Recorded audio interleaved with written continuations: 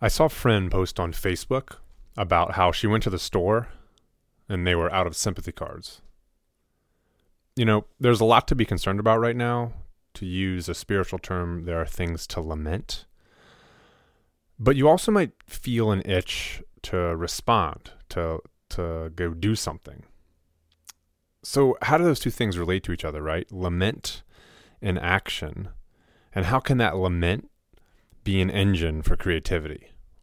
What if this moment is actually the dawn of something new? And what if you and I get to participate in it? How's it going? My name is Blaine Lay, and you're listening to Vivid, a podcast brought to you by RCLI. And our goal on the show is to help Christian leaders see clearly.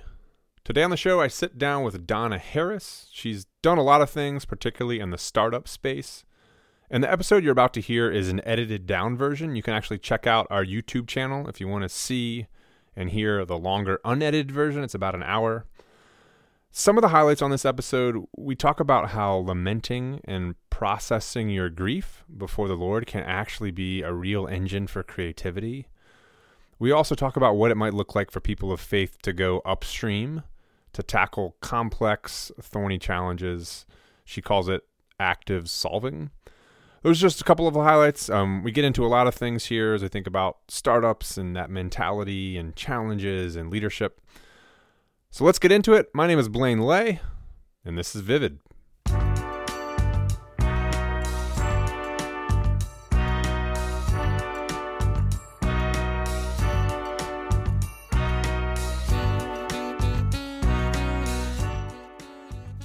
So I wanted to start with a little bit more background on Donna. So here's her story. She grew up in Detroit. Her first job out of school was with a little company called General Motors. But after some time, she realized that she didn't want to be a little cog in a big machine. So she left. She realized she had this entrepreneurial knack, and it was from there that she started some companies in Detroit. She would leave Detroit and move to Washington, D.C., where she worked in public affairs to really understand the nuts and bolts of government. And then she went into the startup space. So she was managing director of Startup America Partnership. She was also the co-founder and managing partner of 1776, which is the largest startup incubator in the East Coast. At the time, there was a lot of buzz. There were global leaders dropping in. Donna is currently at Builders and Backers, where she just spends a lot of time trying to figure out why some places thrive and why others don't. And she does it with an eye for how to revive that entrepreneurial spirit that's at the center of local communities. But we started our conversation talking about this idea of lament and creativity. So here we go. As you think about this idea of lament, and then also how that ties to what we then go do with it, I wonder if you could just unpack how you think about lament. How do you define it? What do you see in Scripture, and how does that shape how we think about it? Yeah, it's such a great question. I mean, particularly as people who are entrepreneurs and investors, our tendency, our natural gifting is to be people of action. And we want to go see a problem, solve a problem. There's a hill, let's go take it. And when we look at some of these really uncomfortable, difficult problems around poverty and homelessness and drug addiction and some of the very real things that are on the front lines of our communities, we want to make meaning out of them, right? We want to go right to meaning making. And as entrepreneurs, the way we make meaning is we go fix it oftentimes. And we skip over a fundamental step in this process, which is we have to bring our lament over that brokenness to God. And there are example after example after example in Scripture where if you look at how do you actually hear the voice of God and move in the way God wants us to move to meet that brokenness, if we skip lament, we skip a vital, not only act of faith, but we skip over conversation with God and partnering with God in ways that we could if we take. I mean, these are problems to cry out about. These are problems that are heartbreaking problems, and to bring that anguish to God in faith, in trust, and to be honest with Him about the really difficult questions they bring up. How can this thing exist in a world where you are a loving God? How does this align with scripture? Why is that happening? Because it doesn't line up for me, or I struggle with how to process it, or there's these emotions around it. When we are willing to do that, not only bring our own things that we are lamenting over, but when we sit and talk to our neighbors about the brokenness and bring it to God, it's a tremendous act of faith, and it opens up a partnership and a conversation with him where he would show us answers and solutions in ways that we might miss in sort of our angst to go do something. And in particularly in today's society with distractions and social media, and we're busy all the time, and we don't, the discipline of getting quiet and the willingness to take these really uncomfortable questions, trust and love and faith and omnipotence to him. It's not a discipline that a lot of us have learned to do.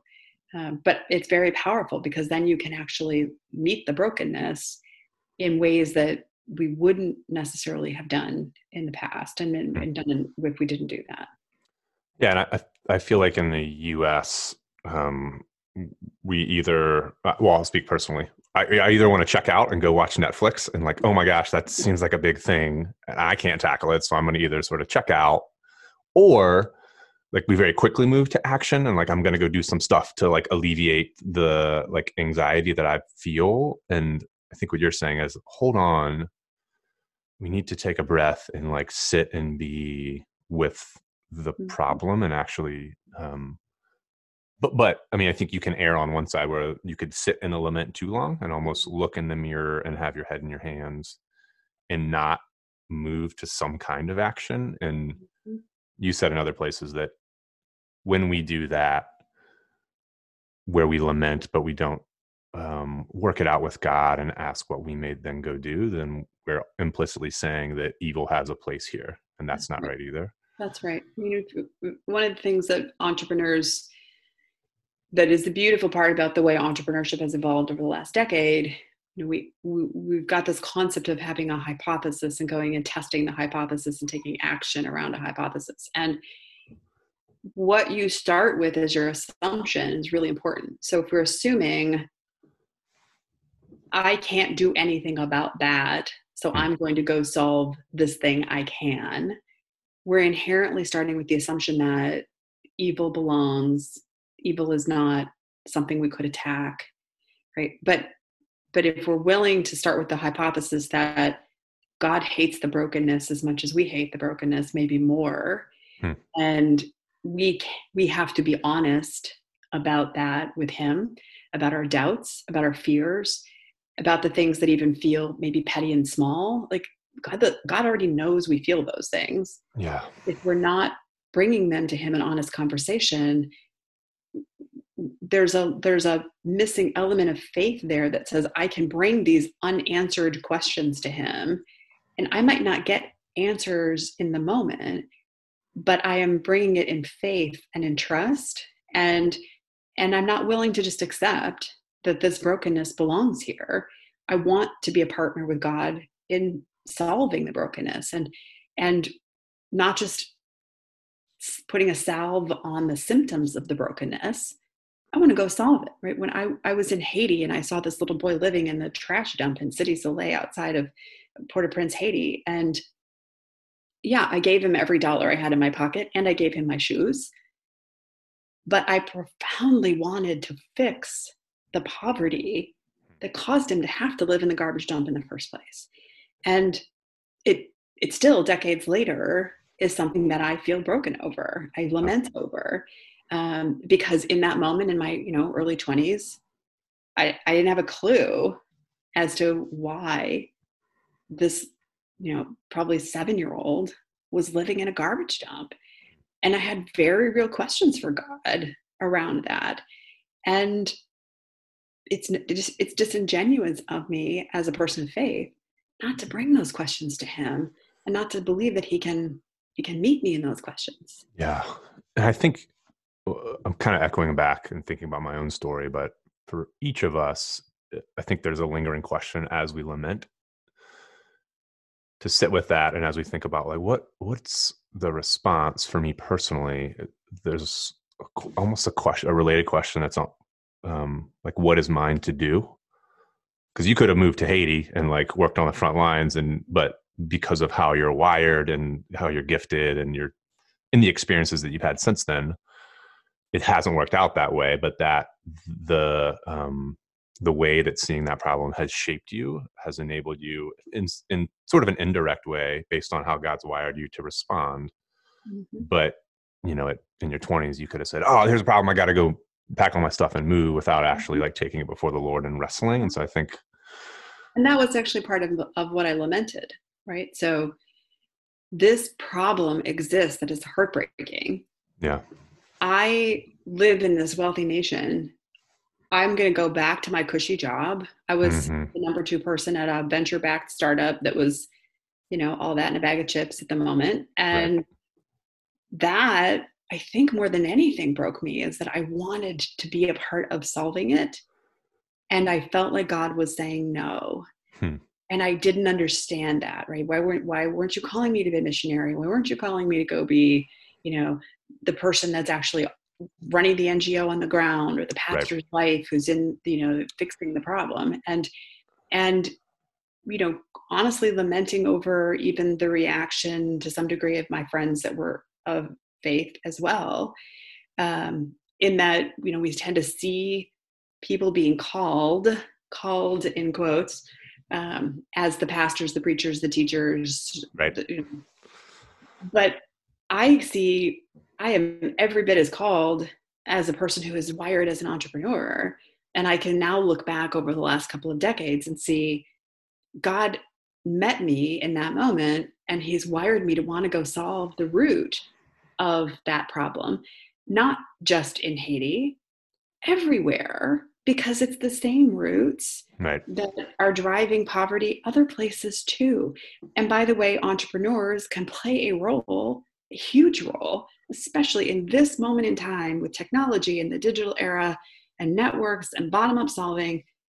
God put me in this exact moment, wired me exactly this way, is calling me exactly to do that thing. But had I not brought that to him, I would walk away angry and bitter that I see this problem. We don't have a God who loves. I'm not being called to fix it. And so let me just, show up at church on Sunday, but not really have that honest conversation with him. It's hard. It's heartbreaking. It's face on the floor in tears, crying out and not understanding, but still being willing to trust him. Yeah. Even though he's not answering exactly the way I think he should answer, it turns out he had a plan all along. Yeah. And I think you're speaking to this like vocational misconception I think we often have, where as people of faith and Christ followers, I think it's easy to implicitly feel like, oh, if you're at the top of the pyramid, you're a pastor or a missionary. And then if you're like the rung below that is like, you're a nurse or a teacher. And hierarchy of callings. Right. And then below that, it's like, you're a banker or a lawyer. And like, you're here. But you can be the lawyer for the church. Right. But I think you're also speaking towards this idea of what you call passive service. And active solving, where passive service is almost like you're serving soup at the soup kitchen, right? And the active solving is, we are now working on food insecurity and going upstream. Could you just unpack those two ideas and how you think about that? Because I think it's been just really informative for me. Yeah. I mean, it's sort of this very simple concept that when you see it, you're like, of course, like it's not complicated. But because we don't approach the world this way, we don't think about it this way. So if you sort of imagine a 4-quadrant matrix where we have, along one axis you have active and passive, and on the other axis you have serving and solving. And if we think about, volunteering, we think about missions, we think about our work that most of us do through our churches, it falls in that sort of lower left, serving, passive serving. So, the church leaders, the elders go decide, we're going to meet need X, right? We're going to go feed the homeless. We're going to put together care packages for kids in schools. We're going to write out letters to the homebound elderly in the COVID crisis. And then they put out the call and I go, yes, I'm happy to do that. And I And that's a respond. good thing. That's It's a a good thing. great thing because those things are needed. Yeah. Absolutely, hands down. We can see example after example where Christ tells us to serve the brokenhearted, to be there in that moment of need. Um, but what's fascinating is that when we think about those needs, why do we have people who don't have jobs? Why do we have people who can't feed themselves, who don't have food to eat? While we are feeding them, let's find out why Mm-hmm. and let's see what we can do about it. And so if we think about the world that I come from, this sort of secular entrepreneurial world, that is the sort of polar opposite end of this 4 quadrant, which is the sort of active solving. Why does poverty exist? Let's go to discovery. Let's unpack it to its roots. Let's be entrepreneurial. Let's figure out what solutions we can put in place to be able to tackle it. What was fascinating is that as I met people on this journey and talked about the brokenness in our community, turned out we were all on team solve the brokenness. We Right. were just coming at it from 2 different opposite ends of this quadrant. And as we started thinking about, well, let's reimagine this. What are all the ways we try to tackle the brokenness? It turns out there's a whole lot of different roles we play. We're Mm-hmm. volunteers, we're donors, we're advocates, we're entrepreneurs, we're investors, we're helpers. Right? There's a whole variety of roles, and they all fall into sort of one of the 4 boxes of active, passive, serving, and solving. So we've been through Builders and Backers reimagining what happens if we actually eliminate the sort of walls between serving and solving, and we actually look at it through the lens of brokenness, right? And so let's understand the brokenness, let's lament the brokenness, and then let's go to the meaning making part of this, which is let's meet the need and let's solve the problem. Hmm. This can be a spectrum of things that work together. And by the way, when we think about the giftings that we as the people of Christ have, one of us is the eye, another is the hand, someone's the foot, right? We are gifted in all these various roles, from donor and investor to entrepreneur to volunteer to missionary to pastor to teacher. They're all necessary and they all fit within this matrix of serving and solving, being unified. Hmm. And so part of what we're on a mission to do is to help particularly people of faith, and churches and church leaders to have tools to be able to melt these things together and to be able to take this passion for serving and now expand our horizon to say, okay, what else in this sort of bigger landscape could we begin to do and begin to solve, in addition to the serving that we're doing. To say it another way, it's not either or, it's both and. Totally. I think even for those of us that I'm probably a little more wired to be more of the solver, just because of like I live in my head and I'm very curious and I want to think about how things fit together. But it's easy to not actually get out and have like boots on the ground and actually be face to face. And you don't want to be a technocrat in the ivory tower just looking at a PowerPoint slide when you're trying to solve some of this stuff, right? Well, totally. And that's why they belong together, because if you see what happens with, sort of the Silicon Valley elite, whatever view, Right. we don't get close enough to the problem Yeah. to understand the problem and to sit with the people who are incurring and living the problem every day. And we come up with solutions that aren't actually solutions, right? And that's where this concept of lament is so important, because to lament, you've got to take a magnifying glass to this Right. problem. You've got to sit with the person who is actually feeling the brokenness, and you have to be uncomfortable and listen to why and how they feel about it. That changes, when you do that, that changes your perspective on what a solution might be. And so, we come from sort of way up high to really, really up close to the problem.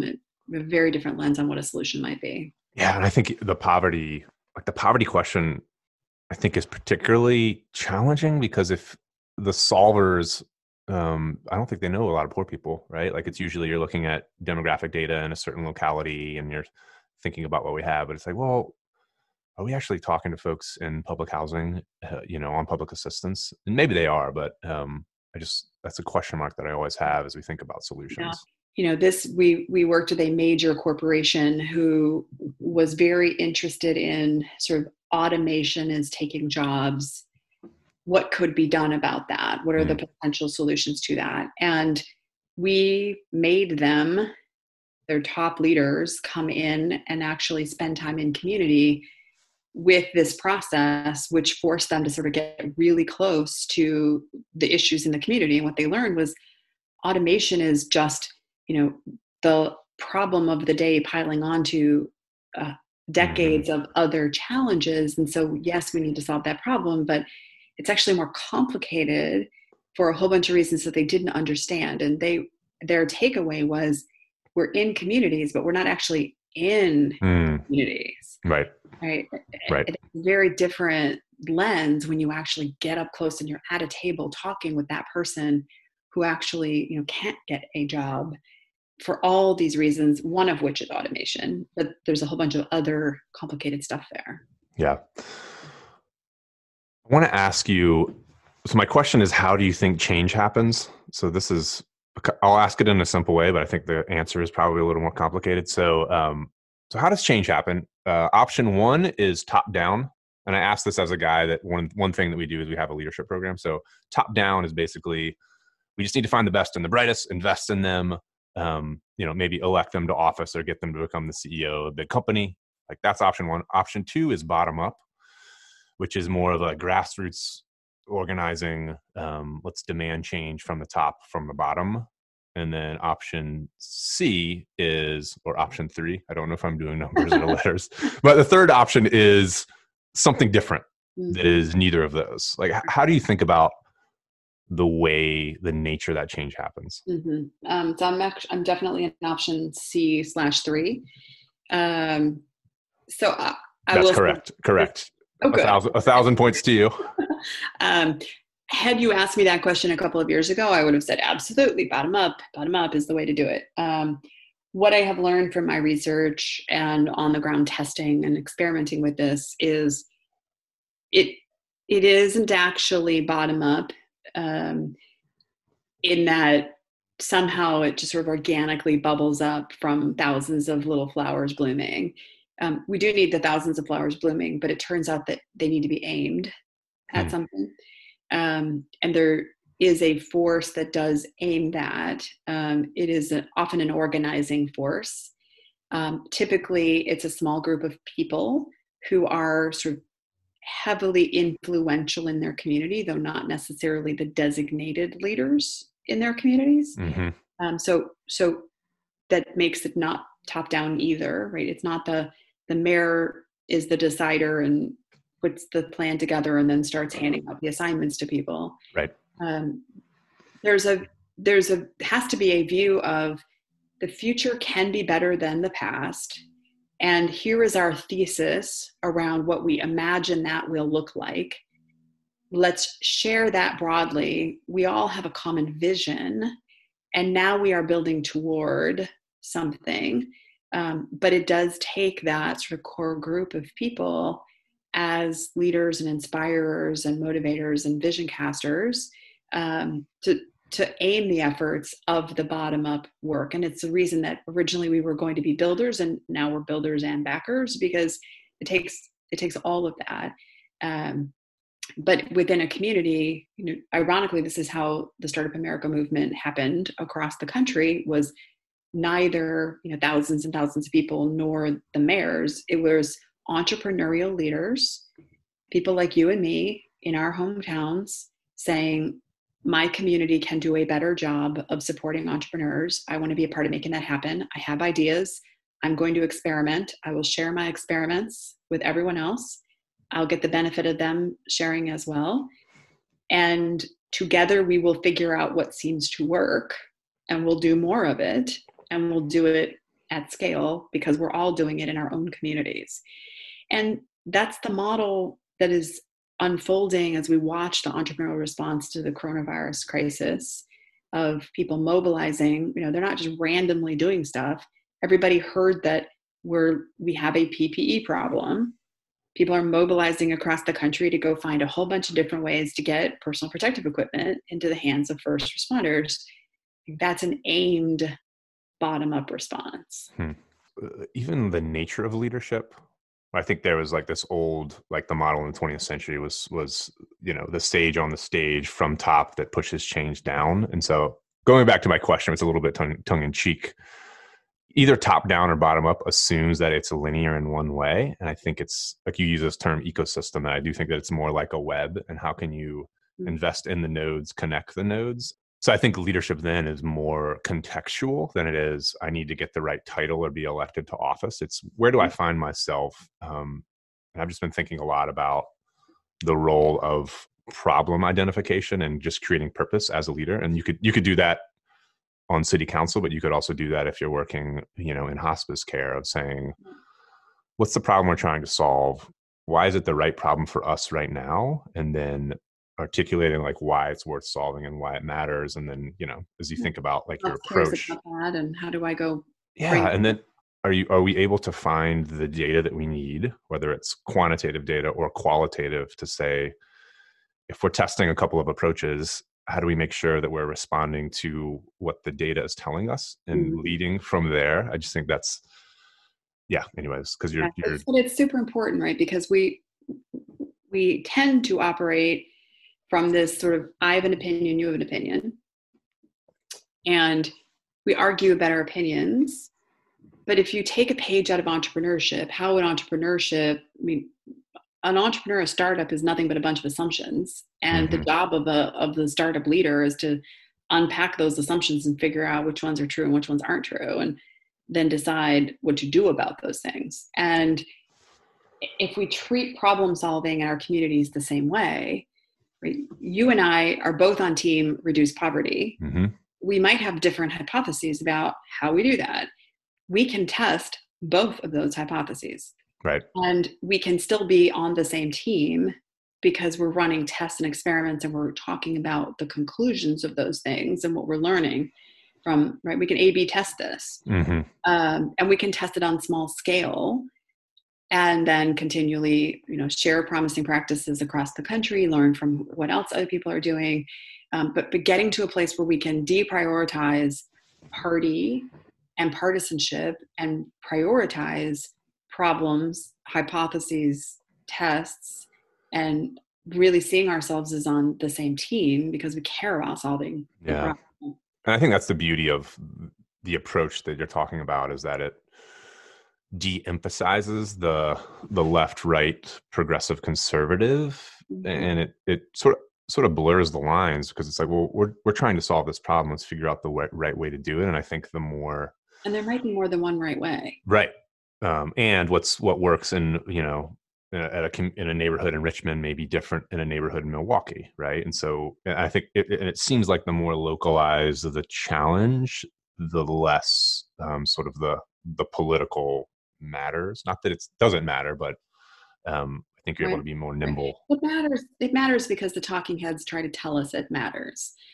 But the reality is, if you sit in a place like, Boone, North Carolina, where every large employer has left, there isn't enough entrepreneurship to create jobs for people. And there is the very real issue that there just are not jobs.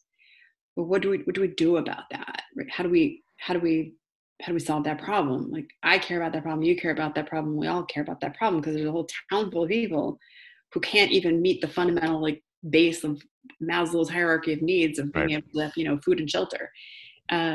So let's go experiment what that looks like. And by the way, we're living this digital economy where maybe the jobs don't have to physically be in a place like Boone for you to be in Boone and have the job. And what can we do about that? And what are some creative ways that we can solve that problem? And we're spending way too much time arguing about politics instead of saying, well, what ideas could we try? Let's go try some things. Let's go work with the folks in the community to get them to try some things. Let's teach them about this concept of buildership and what ideas did they have that we could help nurture to help solve that problem. Hey, it's Blaine, the narrator again. I'm going to fast forward a little bit. Later in our interview, I had a question for Donna about sort of the factors at play that keep cities or localities from becoming the fullness of what they were meant to be. So she looked at a bunch of stuff. She did a lot of research in this area, looking at history, politics, sociology, tech, AI, all of these factors. And it gets complicated pretty quickly. To begin to solve that, you've got to get down to the most elemental levels. And by the way, it's going to take a lot of different solutions coming together because the roots are complicated.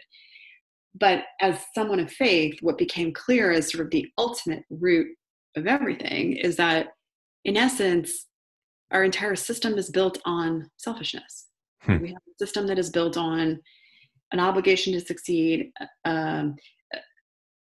sort of me versus we, the way capitalism has evolved. Sort of, if you look at every aspect of this brokenness cycle, we basically institutionalized selfishness into a whole lot of aspects of society. And so if we deal with that on a secular basis, I begin tackling the discrete issues. But as a person of faith, we have to ask ourselves, what do we do about the inherent selfishness that is underneath it? That's a call to us as Christians, not just to solve the problem, but to share the gospel and to actually see selfishness as a changeable condition, right? Carnegie Gospel of Wealth sort of assumed selfishness was something that was not necessarily solvable or easily solvable.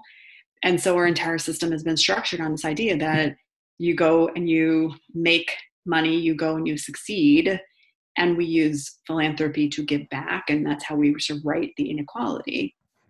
But if we look at the actual gospel of wealth, it's a very different lens on selfishness, and selfishness is changeable because we have hearts that can turn towards Christ, and Christ can change us and change our perspective on things. And by the way, how he calls us to act redemptively is very different than the way the world wants us to act and the way society is structured. And by the way, if we could say we are actually called to then use our giftings as entrepreneurs, as creators, as investors, as people in every other box of the sort of 4 quadrant serving and solving, we could go do that at scale across the country, right? Because we're in the halls of Congress. We're in all the industries. We're creating businesses in every market. We have an unprecedented amount of capital that we can be investing in things.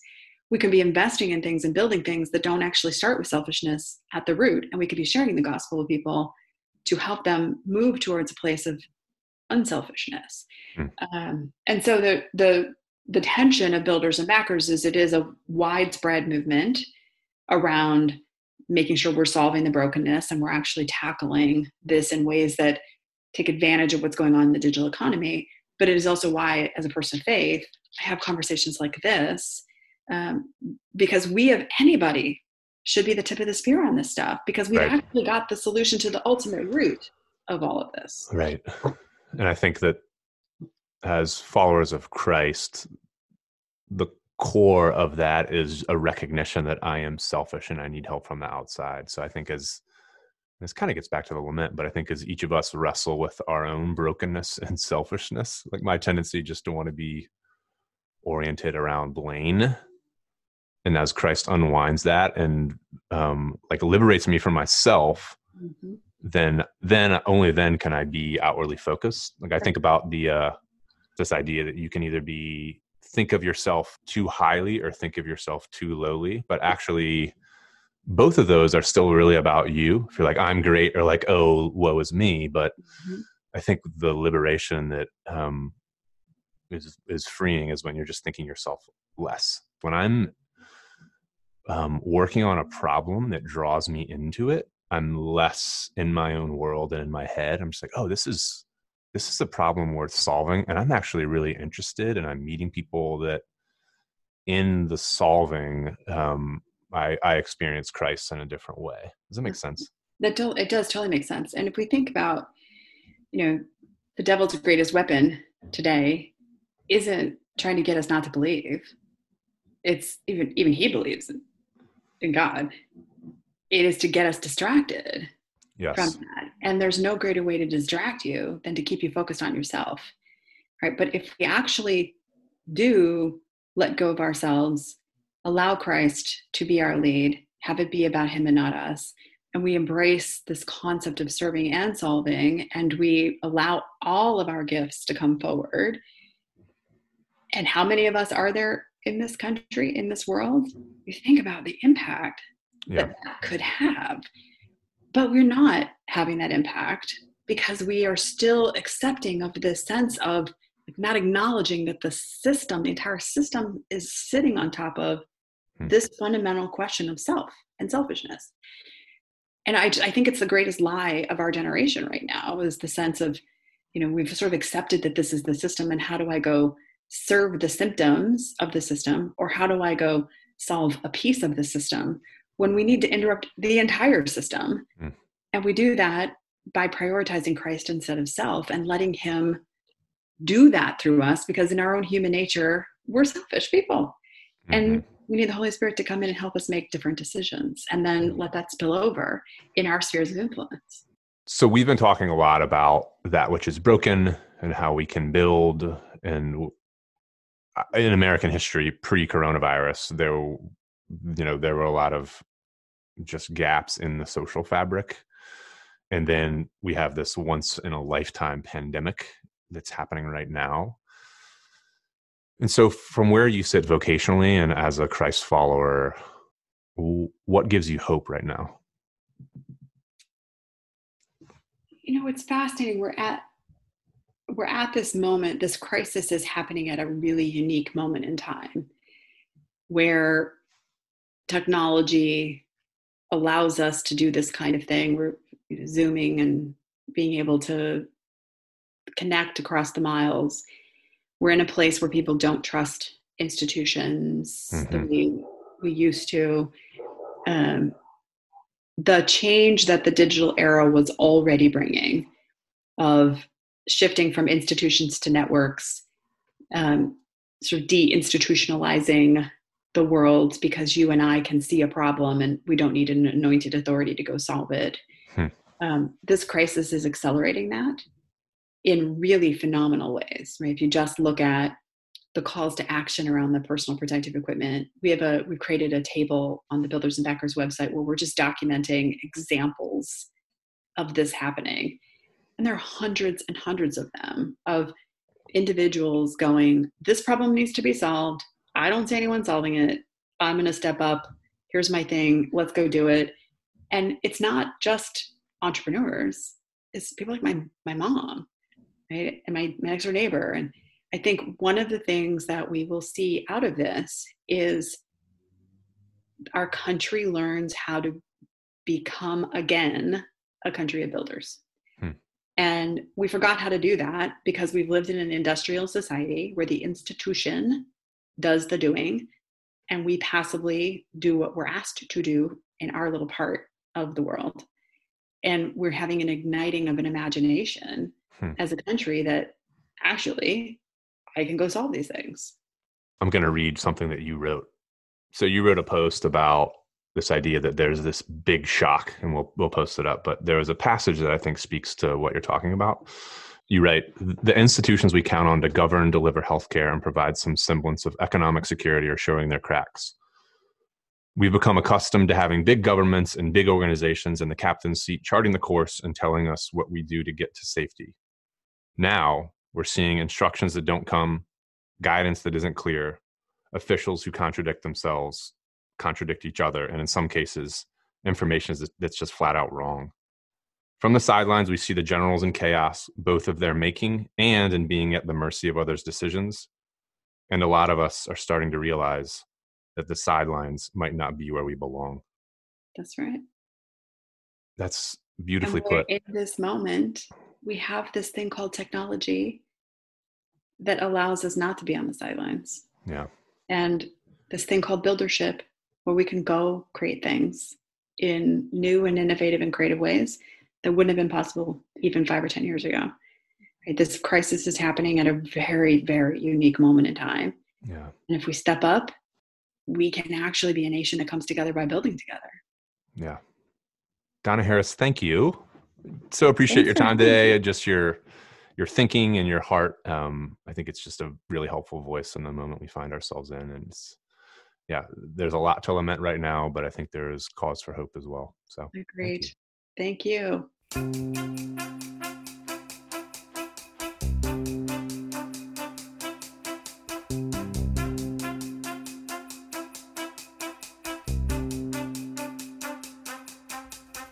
Thanks so much for listening. For more on what Donna's up to, you can visit buildersandbackers.org. They're running a campaign right now called the Be a Neighbor campaign, which basically uses a technology platform to connect people in need with those that can help. If you want to check out the extended version of my interview with Donna, you can visit RCLI's YouTube channel. Speaking of RCLI, we are now accepting applications for our leadership program, so if you're interested in applying or you know someone that may be, check out more information on our website. That's rcliweb.org. And lastly, we want to hear from you. What do? We set up a voicemail, and we want you to give us a call. Dear listener, friend, we want to hear two things, a reflection and a response. So first, the reflection, that could be a lament, something you're learning, something you're sitting with. What are you reflecting on these days? So that's the first one. And the second is the response. So tell us something interesting that you or maybe someone else is doing to respond in this moment. What are those little nuggets of action that are happening? So we want to hear both of those. Again, reflection and response. You can call us at 804-657-RCLI. Try to keep it short if you can. Tell us your name, a reflection, and a response. We may use it on a future episode here. Again, that number is 804-657-RCLI. We hope to hear from you soon. Thanks so much for listening.